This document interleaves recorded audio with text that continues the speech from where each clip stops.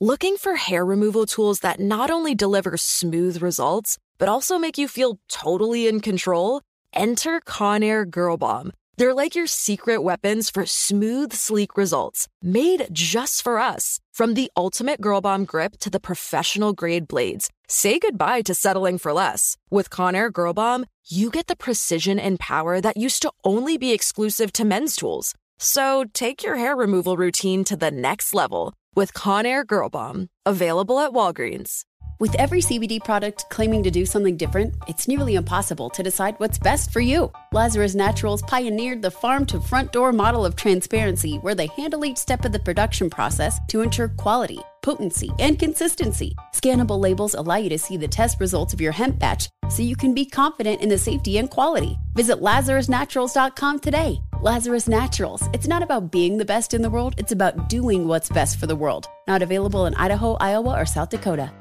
Farm to store in days, not weeks. That's 80 Acres Farms. Did you know most salads travel over 2,000 miles to reach your plate? But not 80 Acres Farms. Their crisp salad greens and herbs are food less traveled. They stay fresher for longer in your fridge. My salad lasts all week long, which means less food waste and easy meal planning. Oh, and did I mention there's zero need to wash these greens? Because 80 Acres Farms uses zero pesticides.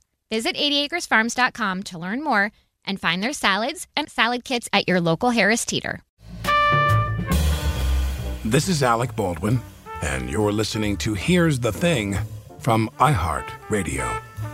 Actor, author, producer, playwright, and game show host.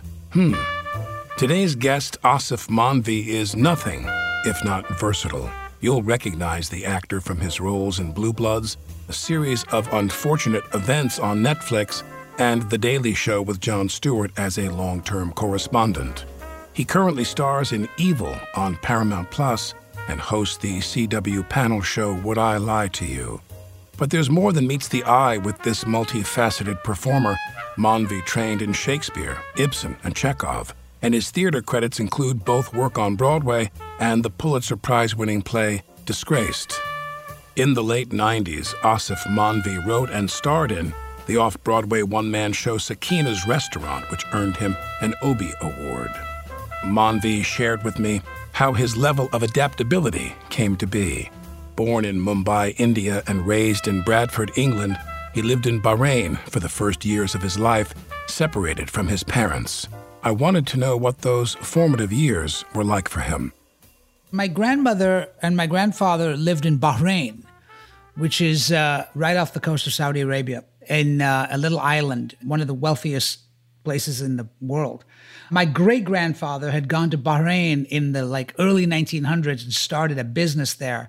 And my grandfather had a huge toy store in the capital city of Bahrain. So my grandparents lived there for part of the year. So I went and lived with them in Bahrain when I was a year and a half old. For how long? Till I was 3. So was it over a year? Yeah. It's interesting, the times at that time, because they sent me on a plane by myself to Bahrain from London. And I was like, Dad, did you not? I asked my dad recently actually about this. I was like, were you not concerned? And he, I think he was just like, at that time, we just didn't really worry about it. We didn't think about what kind of psychological impact that would have on you or even the danger of it. We just sort of gave you to the airline. The stewardess was very nice. She said, we'll take care of him. We didn't really think about it. Yeah. It was sort of that. It was like the stewardess was really nice and she was going to take care of you and we put you on the plane. She and seemed your like a grandmother nice met woman. you. Yeah. And my grandmother met me on the other side, Well, this is like in a pre-9/11 world, there was more of that. And now, post-9/11, of course, it's a different world. But do you recall at all what it was like when you reunited with them? Yeah, it's actually one of my very earliest memories is returning to London Heathrow with my grandmother, and it's just a memory with shadows. And I seem to remember my mother wearing a white sari and she's got her arms reached out. But the crazy part of it is I didn't know who she was.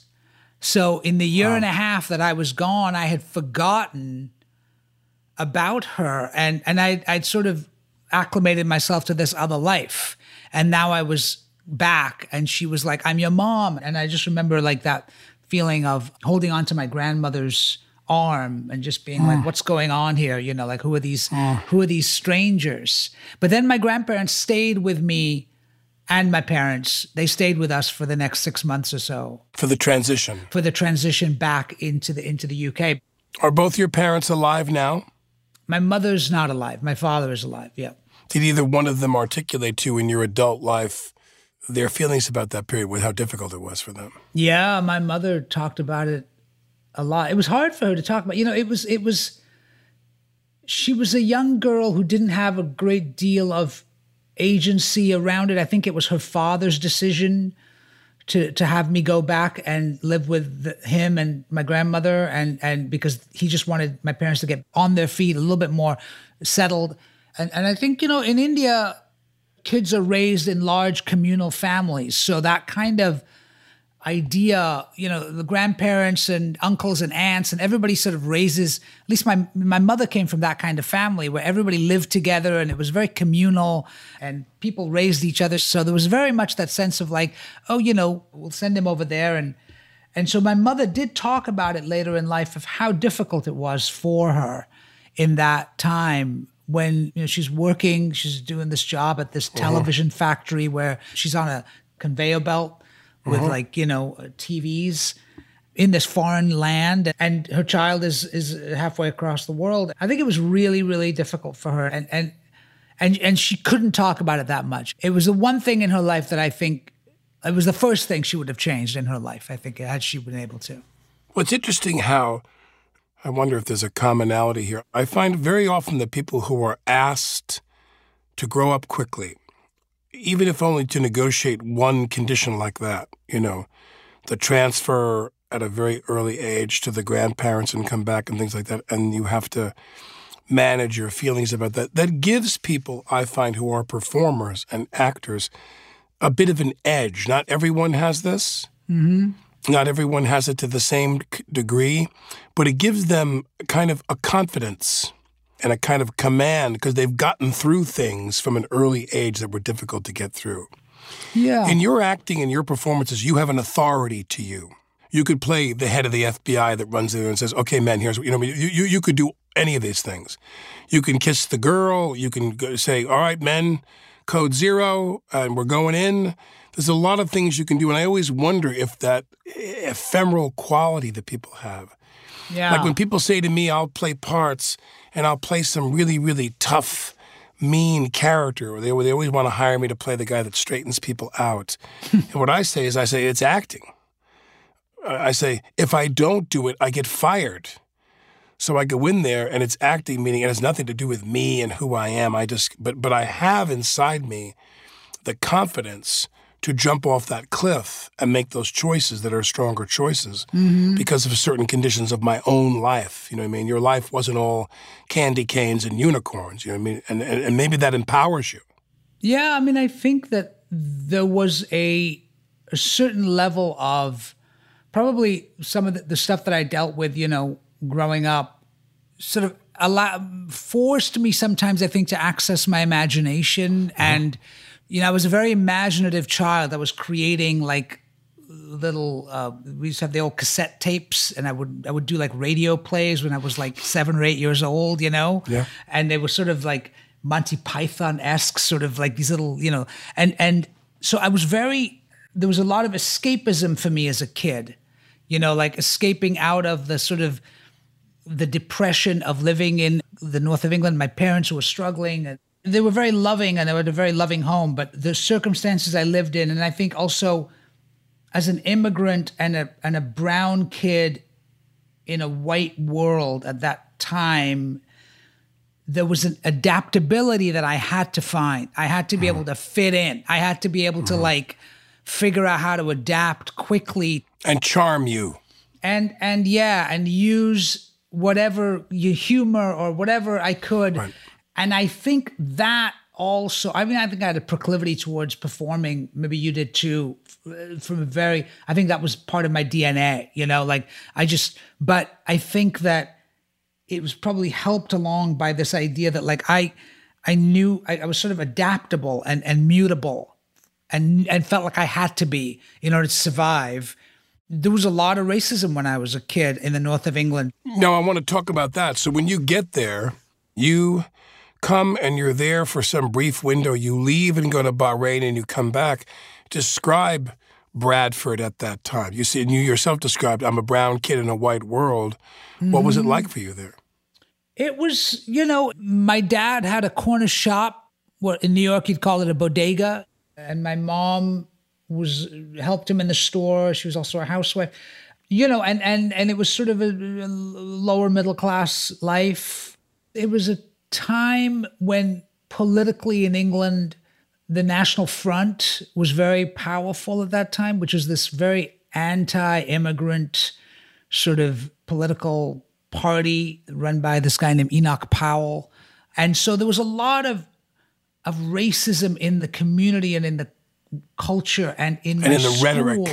And in the rhetoric. And I do remember getting chased home by a band of kids after school and getting, let's go packy bashing and all that. Yeah. So I would get off the bus and run and the kids they would chase me and I would get caught in an alleyway and you'd have like 4 kids, you know what I mean? English kids. And that was a semi-regular sort of occurrence.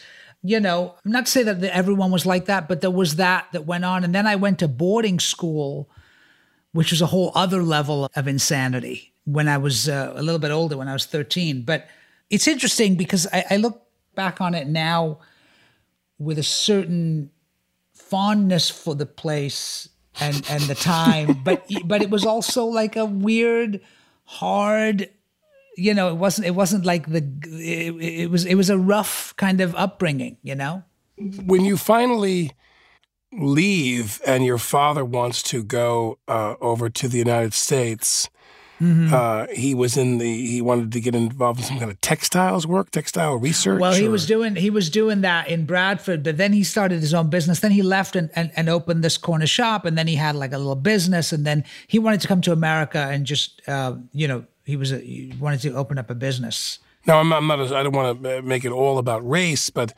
when you leave Bradford and you have whatever amount of that you have to deal with on a day-to-day basis, and then you come to Tampa, Florida, I'm not assuming Tampa was the East Village of New York in terms of its enlightenment. What was that like, that transition? Why Tampa? Because my father had a college roommate who lived in Tampa, and my dad was originally wanting to move to Canada. And he'd always talked about going to Canada. This was the 80s, Thatcher's England. It was bad, the unemployment. My dad had a small business. He was like, we were doing okay, but he always sort of talked about going to Canada. And then he called up this buddy of his who he went to school with in India. And this guy said, I'm living in Tampa and Florida is the future, man. You got to come. You got to come. He was like, Tampa, it's the Florida, future, all right. It's the city of the future. It's the future, all right. Right. So, I had grown up watching American movies, Hollywood movies. That was my escape as a kid. And so for me, the idea of living in America, I just thought my life was going to be like the movies, it was going to be. And then I get to America and so Tampa, Florida was I'd visited America when I was a kid. I'd gone to Disney World and all that, but Tampa was like my introduction to what America was. And it was I went to high school. I was dropped right in the middle of this high school. And I just remember how white it was. And what was amazing was there were no Indian kids. Like Bradford had a large Indo-Pakistani community. There was a lot of racial strife, but there was a large community there. In Tampa, Florida, I think I was one of 2 Indian kids in my high school, and the other Indian kid wouldn't talk to me because he saw me as a liability. So he was like, I'm not going to have anything to do with this new guy. They think you and I are plotting. We're plotting. Right, exactly. He was kind of popular. He was in the band, and you know what I mean? He wouldn't talk to me. And I remember in the cafeteria, all the black kids would sit on one side and all the white kids would sit on the other side. Not because that was the way it was supposed, that was just the way it divided up. Sure, yeah. And it was like, there was no interaction. Like none of my sort of middle-class white friends hung out with any of the black kids. So it was really interesting. But I got into, I found my little drama clique in high school, and that's what really saved me. And who mentored you into that? Who emboldened you? Who comes to you and or what is inside of you that says, I want to hit the drama club or whatever the first rung on the ladder is? Well, really, honestly, I give credit to my mother. So I had been in this very private English school when I was in England, and they didn't have drama class, but they had art. So I took art. But my mother knew that there was always a little bit of I had sort of taken these after school drama classes and stuff. I used to be part of this like children's theater group. So my mother knew that I enjoyed performing. And when I got to Tampa, you know, you go for the orientation in high school and they have these electives, which we didn't have in England. You know, it was all my school was very math, science, you know, biology, English, you know. And so they had these electives and you could take classes like psychology, which I was like, that's very, very progressive, you know. And so on there was drama. And I checked off art because I thought, well, I've done that before. And my mom looked at me and she said, are you sure you want to do art? Because they have drama here. Unlike your school in England, they actually have a drama class. Wouldn't you rather do drama? It didn't even occur to me that was a thing that you could do in school. Mm-hmm. And so I said, yeah, maybe I should do that. And so we scratched out art and we put in drama. And that's how I ended up sixth period doing drama class.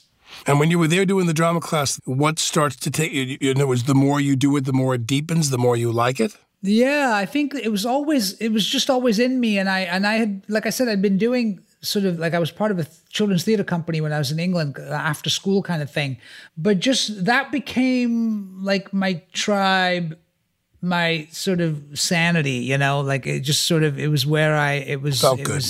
Yeah. I mean, I think in my life, acting has always been like a savior for me. You know, it saved me from the sort of stuff that I dealt with in my childhood, then landing in a new country, America. What do I make of this place that's all new? These people, you know, like I was this little English kid in America I was also brown, you know, and then suddenly there I was in drama class, and these kids in drama class sort of like I felt like these were my people, you know, and so it was sort of felt like it saved me through that period of transition coming to America.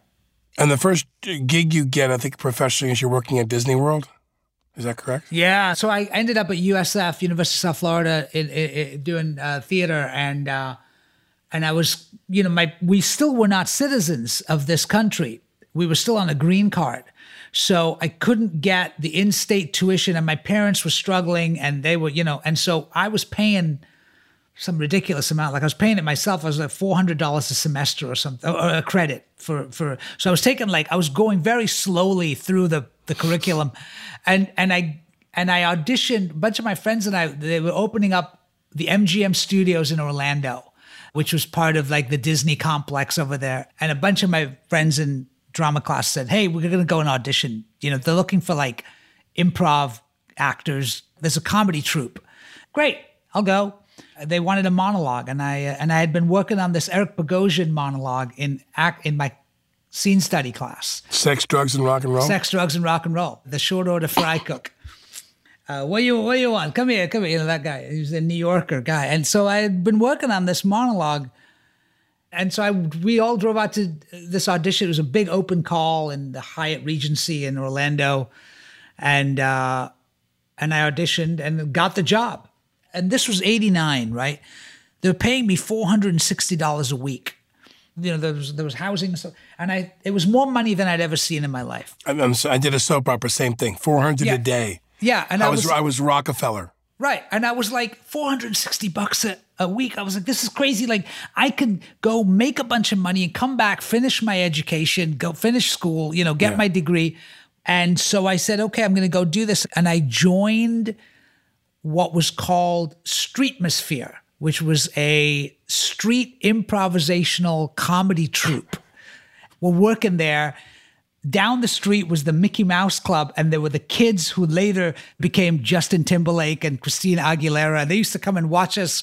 We used to have our rehearsal, and these little kids, these 12-year-olds, would stand in the corner watching us, and it was Justin and Christina and Britney and all those kids that later became big, huge superstars. And I was working with some really funny people. It was great. Mo Collins was there. I remember she went on to Mad TV, and other people that went on have comedy careers. We were just doing improv, and then we'd go out on the street, on the lot, and we would just play improv games with people. So it actually ended up, for me, weirdly being like a comedy grad school, where I just got to work with all these really funny people, get paid.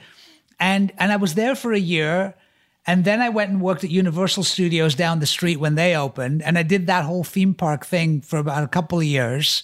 I got cast in this show called The Phantom of the Opera Horror Makeup Show. And it was this stage show where they basically had an audience come in and they would do a kind of thing where they teach you how to do horror makeup in movies, right? But the whole setup of it was there was a host and a guest, and the guy was the makeup artist. He would come on. And what I realized was what they had actually done was take an episode of the David Letterman show and just completely recreate it on stage. So the host was David Letterman, and the guest was a guy named Mark James, who was a very famous Hollywood makeup artist. And these two guys just had, on all the jokes, if you go back and watch the Letterman show, it's all the jokes are the same. It's the transcript of his episode of interviewing this makeup artist that they put on stage, and we would do it 5 times a day for a different audience, and it was great. When did you go to New York? Early 91, I was dating a girl in Florida, and she said, I'm moving to New York because I want to do theater. And I had nothing to do because I was sort of like hanging out in Florida, and I was like, I want to go to New York. You were doing staged versions of Letterman sketches. Yeah, exactly. For me, it was that time I was like, I'm probably going to either go to New York or LA. And at the time, she was going to New York, and I said, I'll come with you. And so I just followed her to New York. Actor Aasif Mandvi. Mandvi and I share a mutual love and respect for our former acting teacher, Win Handman, whom I had the honor to speak with in 2018. Give us 2 examples who came through your doors, who you just excited you. You knew they had it. They went on to become great actors. Michael Douglas, he said, you asked me if it was all right if I could call your mother and tell her how good you are. I knew his mother. Right. And he was good. Yes, he was good. He was very good right And what about off. a woman? What's an actress who came through your doors? Allison Janney. Right. Allison Janney. Incredibly talented woman. Yeah, you just give her a role and she can do it all. She can do it all. Right. You'll hear Aasif Mandvi discuss his work with Win Handman later in this episode. To hear more of my conversation with the legendary acting coach, go to here'sthething.org. After the break, Aasif Mandvi tells us how a chance encounter with Sam Shepard and John Malkovich changed the course of his career.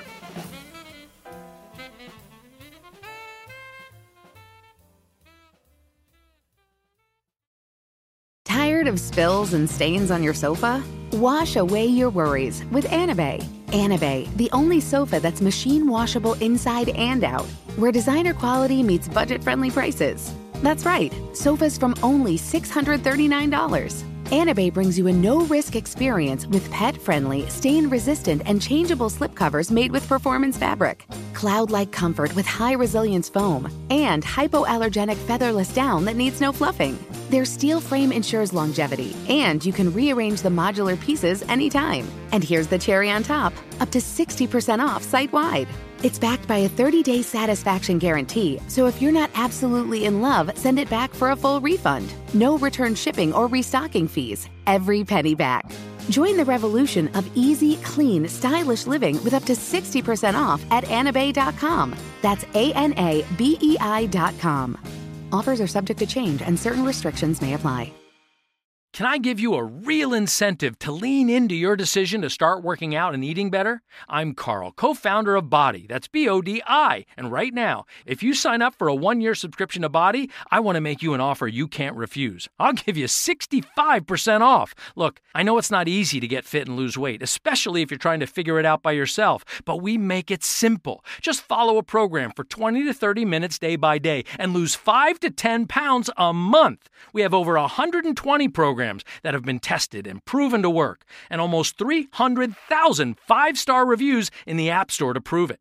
BODi also has complete eating plans and thousands of healthy, delicious recipes. So stop guessing and start seeing results with BODi, and I'll give you 65% off your annual membership right now, so you save big on the app that CNN_ named Best Fitness App. So don't wait. Sign up for a year of BODi and save 65%. Just go to BODi.com. That's BODi with an I.com. At Consumer Cellular, you get the same exact coverage as the largest carriers, but for up to half the cost. Same thing, up to half the cost. Up to half the cost for the same thing. 50% the money for 100% the same thing. I hope I'm making myself clear.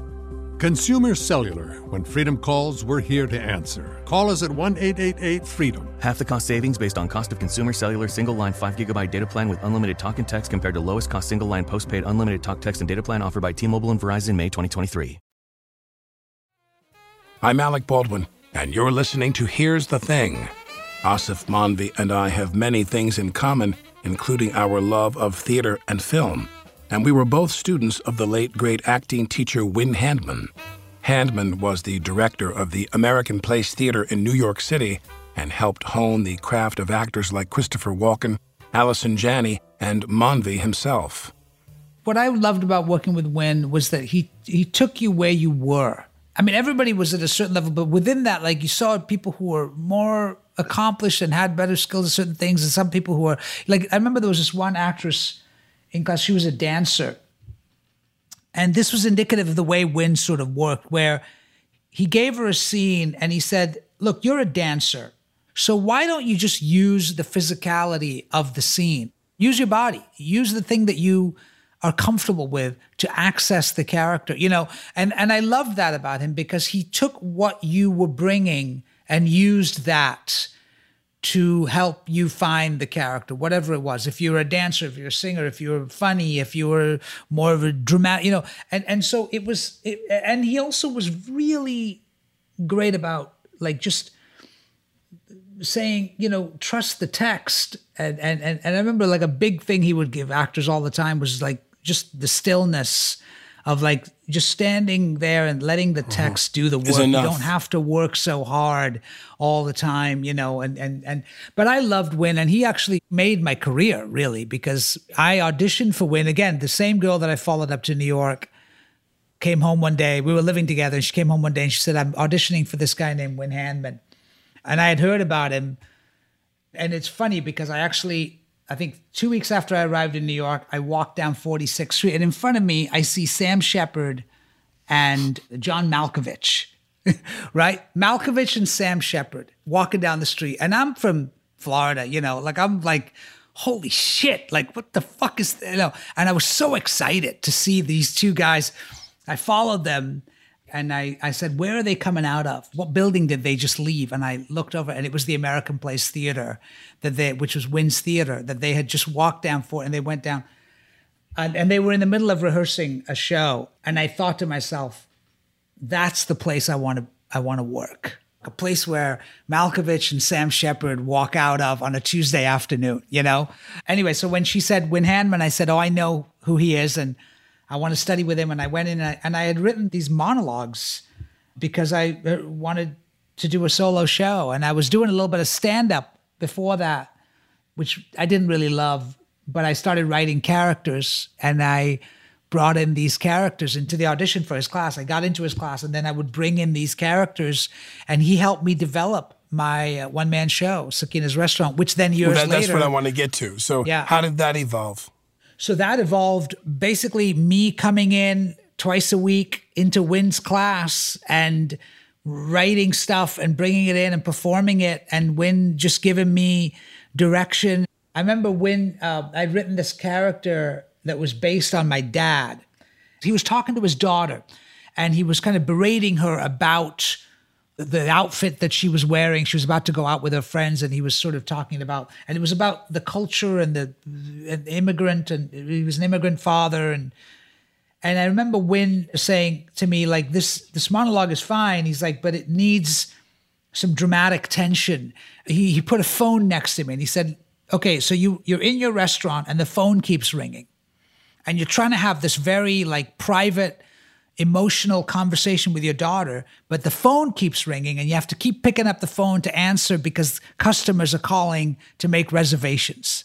And so he did that. And I'd be in the middle of the monologue and he would go, the phone's ringing, go answer the phone. And I'd answer the phone. And then he would pretend to be the customer on the other line. Hello, I'd like a table for 3 tonight. And then I'd have to be polite on the phone.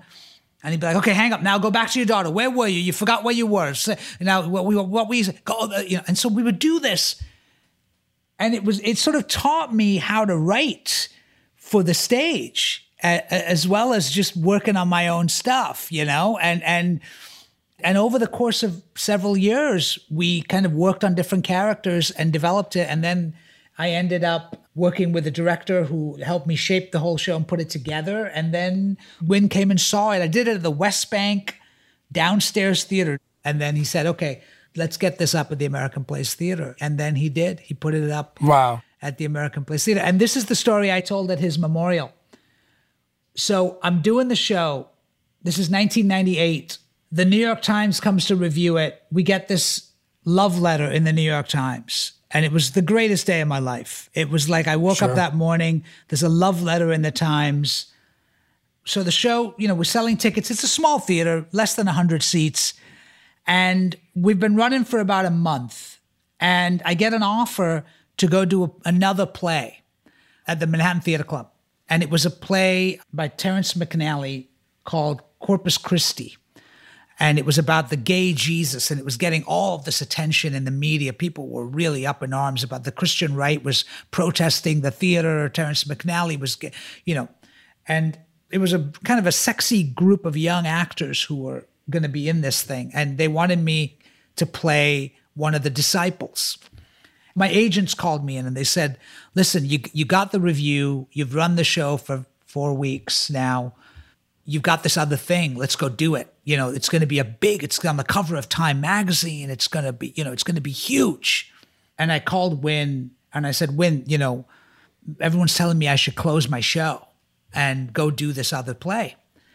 And I remember he just said, are you crazy? This is your show. This is the show that you wrote, that you created. It's you. It's all you. You're doing 7 characters. Why would you close that to go be part of an ensemble with a bunch of other guys, with a small part or whatever? And I said, well, it's going to be sexy. It's going to be on the cover of Time magazine. The reporters are outside. And he said, don't worry about that. He said, I'm telling you right now, this will be the biggest mistake of your life if you do this. And I remember him saying that to me. And he said, look, Asif, here's what I'll do. I will keep, and I still get emotional when I think about this because nobody does this in our business. The show had been running since June. It was July. He said, I will keep you open till January of next year, whether I'm making money or I'm not making money.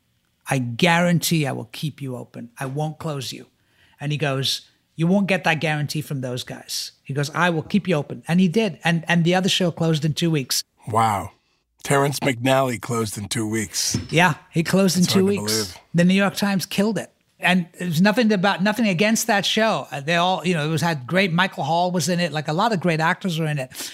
But for me in that moment, it would have been the wrong decision. And Win made that promise to me and I went to my agents and I said, look, he's going to keep me open for 6 months. Like how am I, he's not going to, and he did, and he kept his word. And what happened in those 6 months were that word got around that there was this young Indian kid who was doing this play about an Indian family and this Indian restaurant, and no one had done that on the New York stage. There was no shows that were about a South Asian immigrant family written and performed by a South Asian.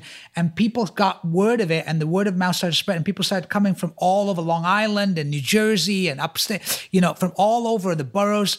We'd have busloads of people coming to see the play. because there had never been a play about the South Asians, Indians, Pakistanis, Bangladeshis, even other immigrant. They'd never seen this play before. They'd never, and so it was such a specific thing. So we stayed open. Our audiences grew. We won 2 Obie Awards, and I got a movie out of it. So, you know what I mean? Well, I think we all have a similar thing where there's a fork in the road. Yeah. And what I always tell people is if the circumstances present themselves, they may come to me and say, oh, what should I do? And I'll say, I suggest that because your instincts have gotten you here thus far, you stick with those instincts. Yeah. The business will always ask you at some point, or typically will ask you at some point, to abandon your instincts. Yeah. I'll never forget, I got to a place where I did a show off Broadway, and we had a love letter from the Times, and they were going to move the show to Broadway, and instead I was offered my first $1 million payday in the movie business. Wow. And my agent looked at me, and my agent was like, come on, you schmuck. They're offering you $1 million here. And it's like, of course we're going to tank the Broadway production of this precious little dark comedy. This was Prelude to a Kiss. And I'm going to go off and do this movie. And I wrote in my memoir, I said, that's when I knew I had made the mistake that changed my career. Because once I allowed people to push me into a corner where it was about chasing money, and it was about a type of movie stardom where people are like, we're just going to keep throwing it against the wall till something sticks. Who cares if you got to spend the next 2 years doing 4 movies that are complete steaming piles of shit? And you're never going to have any creative nutrition for the next 2 years. You're playing a different game now. You have been asked to come and play a different game. And I look back at that time in my life, just like you with your play, and I go, I made the wrong choice. I made the wrong choice. So you did Disgraced at Lincoln Center. They won the Pulitzer Prize. Yeah. Man, that was another one of those things that, so Ayad Akhtar, who wrote Disgraced, who is one of my close friends to this day, he is a brilliant writer. And I read the first draft of it. He had sent it to me. I was at the Daily Show, and he sent it to me, and he said, I want you to read this thing. I'm going to do a reading of it. And I read this play that he had written, and I thought it was one of the most dangerous things that I'd ever read. And I was like, you can't do this. Like, you can't do this play. What are you nuts? And he was like, no, I'm gonna do it. And I was like, I was so terrified and excited to do this reading of this play. I didn't know that there was going to be a production or anything. I was just like, even just the reading, I was like, this character is saying things and doing things that is just, we haven't seen this perspective at anywhere. It was post 9/11. He had written this character that was a Pakistani lawyer who was speaking the words of the conservative right. It was a self-hating Muslim. And it was one of the most amazing roles. So ultimately, we ended up doing it at Lincoln Center, and I got to. They won the Pulitzer, and it won the Pulitzer there. Wow! And it was one of the most, other than Sakina's Restaurant, it was maybe the other most satisfying theatrical experience I've ever had in my life. Like just playing that role, because there were no roles written like that. It was a complex brown man living in a post 9/11 America. Dealing with really complicated issues of identity, and Ayad wrote it beautifully and dangerously. And he's gone on to become a very successful American playwright, and that was, I think, his first real play that got a lot of attention. And then I was supposed to do it on Broadway, and it was one of the great heartbreaks of my career. I had signed on to do this HBO series. It was called The Brink. Tim Robbins and Jack Black. I remember, yeah. Yeah, and we did it, and it was great, and I love all the people involved with that. But I had signed on to do it, and we couldn't make the dates work. And we couldn't, the producers of the Broadway production, and so I had to bow out of the Broadway show. And it was one of the great heartbreaks for me of career-wise, because I would have given anything to have done it on Broadway. I remember like the debates that we would have with the audience. You're doing something amazing when you walk out of the theater and the audience all feels like they saw something different. Like you'd have a family of people come up to me and they'd go, well, no, your character was the villain. They go, no. And the husband would argue with his wife, no, she was the villain. No, are you kidding me? Like, no, this guy was the villain. There's debate. It was the debate of who was the bad guy in this play. And I remember it being, and Ayad said it to me when we were rehearsing. He said, I want the audience to constantly shift allegiances and to never know. Like once they decide that one person is bad, it shifts and they go, oh, wait a minute. No, this person is actually the person I agree with. Oh, no, that person's the person I agree. When you're dealing with that kind of writing, it's really rich and amazing. Actor Aasif Mandvi. If you're enjoying this conversation, be sure to subscribe to Here's the Thing on the iHeartRadio app, Apple Podcasts, or wherever you get your podcasts.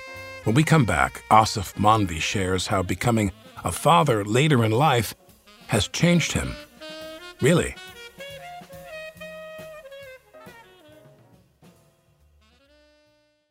Tired of spills and stains on your sofa? Wash away your worries with Anabei. Anabei, the only sofa that's machine washable inside and out, where designer quality meets budget-friendly prices. That's right, sofas from only $639. Anabei brings you a no-risk experience with pet-friendly, stain-resistant, and changeable slipcovers made with performance fabric, cloud-like comfort with high-resilience foam, and hypoallergenic featherless down that needs no fluffing. Their steel frame ensures longevity, and you can rearrange the modular pieces anytime. And here's the cherry on top, up to 60% off site-wide. It's backed by a 30-day satisfaction guarantee, so if you're not absolutely in love, send it back for a full refund. No return shipping or restocking fees. Every penny back. Join the revolution of easy, clean, stylish living with up to 60% off at anabei.com. That's ANABEI.com. Offers are subject to change and certain restrictions may apply. Can I give you a real incentive to lean into your decision to start working out and eating better? I'm Carl, co-founder of Body. That's BODI. And right now, if you sign up for a 1-year subscription to Body, I want to make you an offer you can't refuse. I'll give you 65% off. Look, I know it's not easy to get fit and lose weight, especially if you're trying to figure it out by yourself, but we make it simple. Just follow a program for 20 to 30 minutes day by day and lose 5 to 10 pounds a month. We have over 120 programs that have been tested and proven to work, and almost 300,000 5-star reviews in the App Store to prove it. Body also has complete eating plans and thousands of healthy, delicious recipes. So stop guessing and start seeing results with Body, and I'll give you 65% off your annual membership right now so you save big on the app that CNN_ named Best Fitness App. So don't wait. Sign up for a year of Body and save 65%. Just go to body.com. That's body with an I.com. With every CBD product claiming to do something different, it's nearly impossible to decide what's best for you. Lazarus Naturals pioneered the farm-to-front-door model of transparency, where they handle each step of the production process to ensure quality, potency, and consistency. Scannable labels allow you to see the test results of your hemp batch, so you can be confident in the safety and quality. Visit LazarusNaturals.com today. Lazarus Naturals. It's not about being the best in the world, it's about doing what's best for the world. Not available in Idaho, Iowa, or South Dakota. I'm Alec Baldwin, and this is Here's the Thing from iHeartRadio. After starring on Broadway and winning an Obie, Aasif Mandvi showcased his comedic chops as a Daily Show correspondent for almost a decade. It was the result of an audition he almost dismissed. August 9th, 2006, I get a call from my manager. She says, The Daily Show is auditioning. They want to see you. And I thought this was going to be some stupid thing where I go down there and I, pretend to be the voice of Saddam Hussein in some stupid thing or something, whatever. So they called me, and I remember that day I happened to be writing a letter to my ex-girlfriend who I just found out had gotten engaged. And I was having one of those days where I was sitting there writing a letter to her because I realized we were never going to get back together. And so that's the day I'm having. I get this call. I said, can I not go today? Can they see me tomorrow? Because I'm in kind of an emotional state today. I don't feel much like. She said, no, it's today. 3:00 is the cutoff. Either you go today or it's done. Yeah. And I said, okay, fine. I put on a suit and tie. I walked down to the Daily Show. And I go in and the girl there says, here are the sides, and she gives me, and I had this kind of cockiness where I was like, I've been on Broadway, I've done TV, movie, this is, of course Daily they want Show. me. Right, yeah, of course. So I said, okay, and so I'm looking over all this stuff I got to say, and she comes in and she says, John's ready to see you. And I said, can I have a few more minutes to work on this material? She goes, no, it's on the teleprompter. You don't need to memorize it. And I remember just being like, oh, fucking this teleprompter. What is this? This is for amateurs, So I go in there and I didn't know what I was doing. I meet Jon Stewart. He's lovely, very friendly. And I remember he said, have you ever performed in front of a live audience before? And I looked at him and I said, dude, I've been on Broadway. And he was like, oh, okay. All right, Mr. Broadway. Yeah, that's Mr. Broadway to you. Yeah, Mr. Broadway. And I just did my best Stephen Colbert impression. That's all I knew to do. And I read it off the thing. I get done. John turns to me. He says, that was great. Welcome to The Daily Show. And he shook my hand. And I was on the show that very evening. Jesus. And the crazy thing is, it so happened that Bruce Springsteen came to see the show that night, and he was sitting in the audience. God. And he came backstage after the show to say hi to John, and I got to meet him, and he congratulated me, and he said, I heard it was your first time. You're really good. And so my day went from like writing this letter and sitting there like in this kind of, funk, to being on The Daily Show, meeting Bruce Springsteen. Yeah. Best of luck in your future, Mary. By the end of the day, it's Mary who? Yeah, exactly. So it was one of those crazy things where my day and then John, said, look, this is a one-off, but I want you back. I'm going to call you back. And so he just kept calling me back for about 4 or 5 months, which was sort of like where he was kind of, I think, really kind of auditioning me. And then after about a few months, he offered me a contract to be on the show. And then that was just, again, talk about getting to work with some of the funniest, smartest people in the business. You know, I got to work with some great people. Stewart is kind of on an island of his own, really. He really is. And also just the writers on that show and all the people, Oliver and Sam and, all those guys and the writers and the producers and many of them I still speak to today and I'm still friends with, and they are some of the funniest people and smartest people in the business. What I loved about Stewart, was he had this kind of energy feel to him, which was the audience is screaming and the audience is cheering. I remember that studio was somewhat smaller and it wasn't a very big crowd. And everyone's screaming and cheering for him. And he'd sit there at the desk with almost this demeanor like, can I talk now? Yeah. Can I get, he wasn't there to get bathed in love and take a bow and yes, everyone, it's me. He almost had this funny attitude like, are you finished? Can we get on with my monologue now, please? Right. I mean, I thought he just played it perfectly. Now, beyond acres of TV shows and films, but you worked with Merchant Ivory. Yeah. I met with Merchant and Ivory in New York like in the 80s. I'll never forget, in the old days, you'd sit in a casting call and every actor in Manhattan that was your competition was in a folding chair down that row with you. Yeah. Here's Kevin Bacon, and here's this guy, and here's this guy, and you're all in a row to get to audition for 8 Men Out for John Sayles. You would have cut your hand off to be in a John Sayles movie back then. And all this kind of stuff. And you work with Merchant Ivory. What was that experience like? It was amazing. That was the movie that I got after Sakina's Restaurant. When that New York Times review came out, Ismail Merchant came to see the show the following week. How wonderful. How wonderful to get cast in a great film from a play. Yeah. Well, he came to see it and he shook my hand after the show. And, Ismail was this god, especially as a young South Asian actor. This guy had made it in a way that very few people in Hollywood had made it, of my background. And so, revered, yeah. He was, and so I remember he came up to me and he said, "Hello, my name is Ismail Merchant, and I would like to take you out to dinner." And I said, "Yeah, terrific." And then he took me to a restaurant. So a couple of weeks later, he called, he kept in touch and called me and he said, "I want to take you this," and he took me to this restaurant that he claimed that he owned, yet nobody knew him there. I'm a secret owner. All the restaurants I own, I keep it a secret. Yeah, exactly. So we went there, and he didn't even know the waiter's name. He kept getting it wrong, and but he's like, I own this place, you know. Anyway, he gave me this book called The Mystic Masseur. And he said, I'm making this into a film and I want you to play the lead. And now imagine, this is me having done nothing. I've done no movies. At this point, I've done guest spots on Law and Order and, you know. And let me check my schedule here, Ismail. Yeah. And he said, I want you to play the lead in this movie. We're going to shoot it in Trinidad and it's going to be amazing. And legendary actor Om Puri is going to be in it. One of the great character actors of Indian cinema. And he said, it's based on this V.S. Naipaul novel, and I want you to play the main character.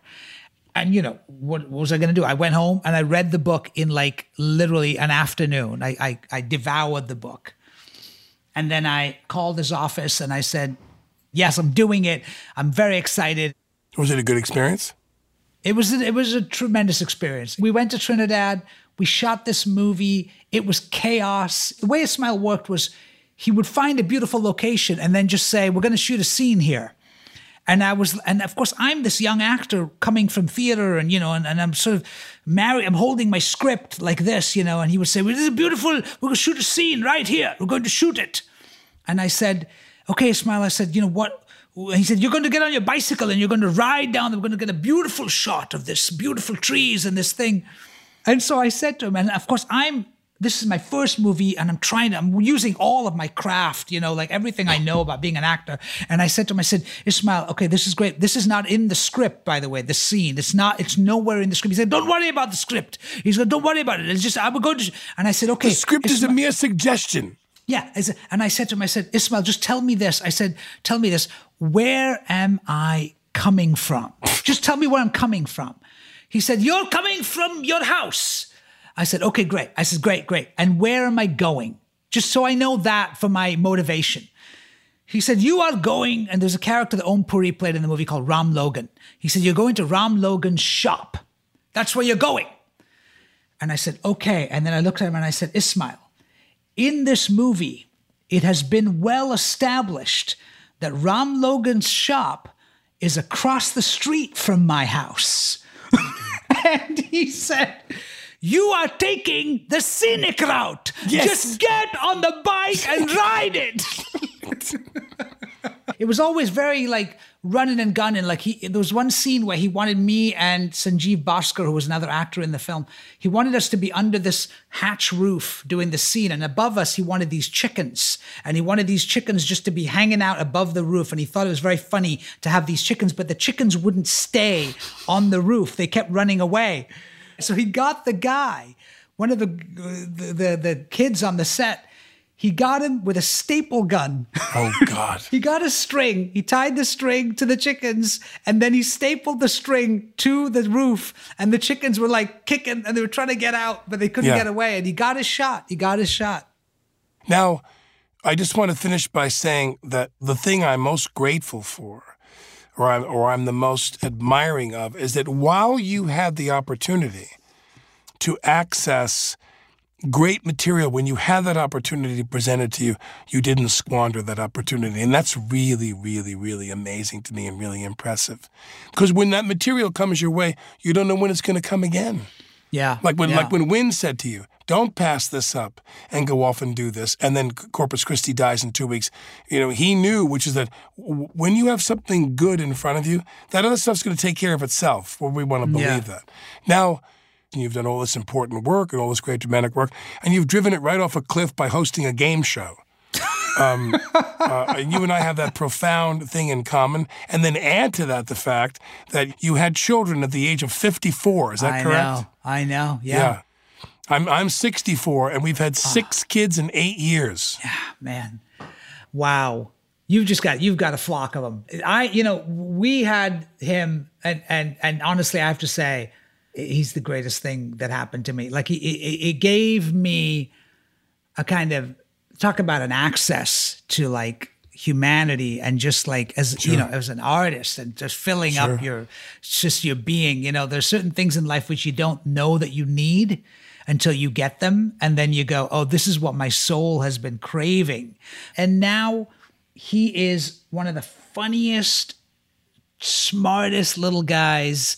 And he just helped. And I realized that like, oh, I'm glad I did it now. I'm not one of those people that says, I wish I'd done it 10 years ago. Sure. Because I'm mentally ready for it now. You know what I mean? Like when I was like in my 30s, I wouldn't have been able to do this. I would have fucked it up. I would have just been like too much of a mess trying to do other, I feel like I'm in a place in my career now where I'm feeling more settled. I feel like I can do this. I can pay attention to him in a way that I couldn't have if I had done it much earlier. And what you also are is a man that can keep his family whole. You don't have to send your kid to Bahrain to live with his grandparents. Yeah, that's true. Yeah, no, it's true. You have a home and you've got a steady amount of work. Yeah. And you've got the respect of people in the business and things are good to go and your family is together and whole. Yeah. Well, listen, this was really a joy. Thank you. My thanks to Asif Manvi. This episode was recorded at CDM Studios in New York City. We're produced by Kathleen Russo, Zach McNeese, and Maureen Hoban. Our engineer is Frank Imperial. Our social media manager is Danielle Gingrich. I'm Alec Baldwin. Here's the Thing is brought to you by iHeart Radio.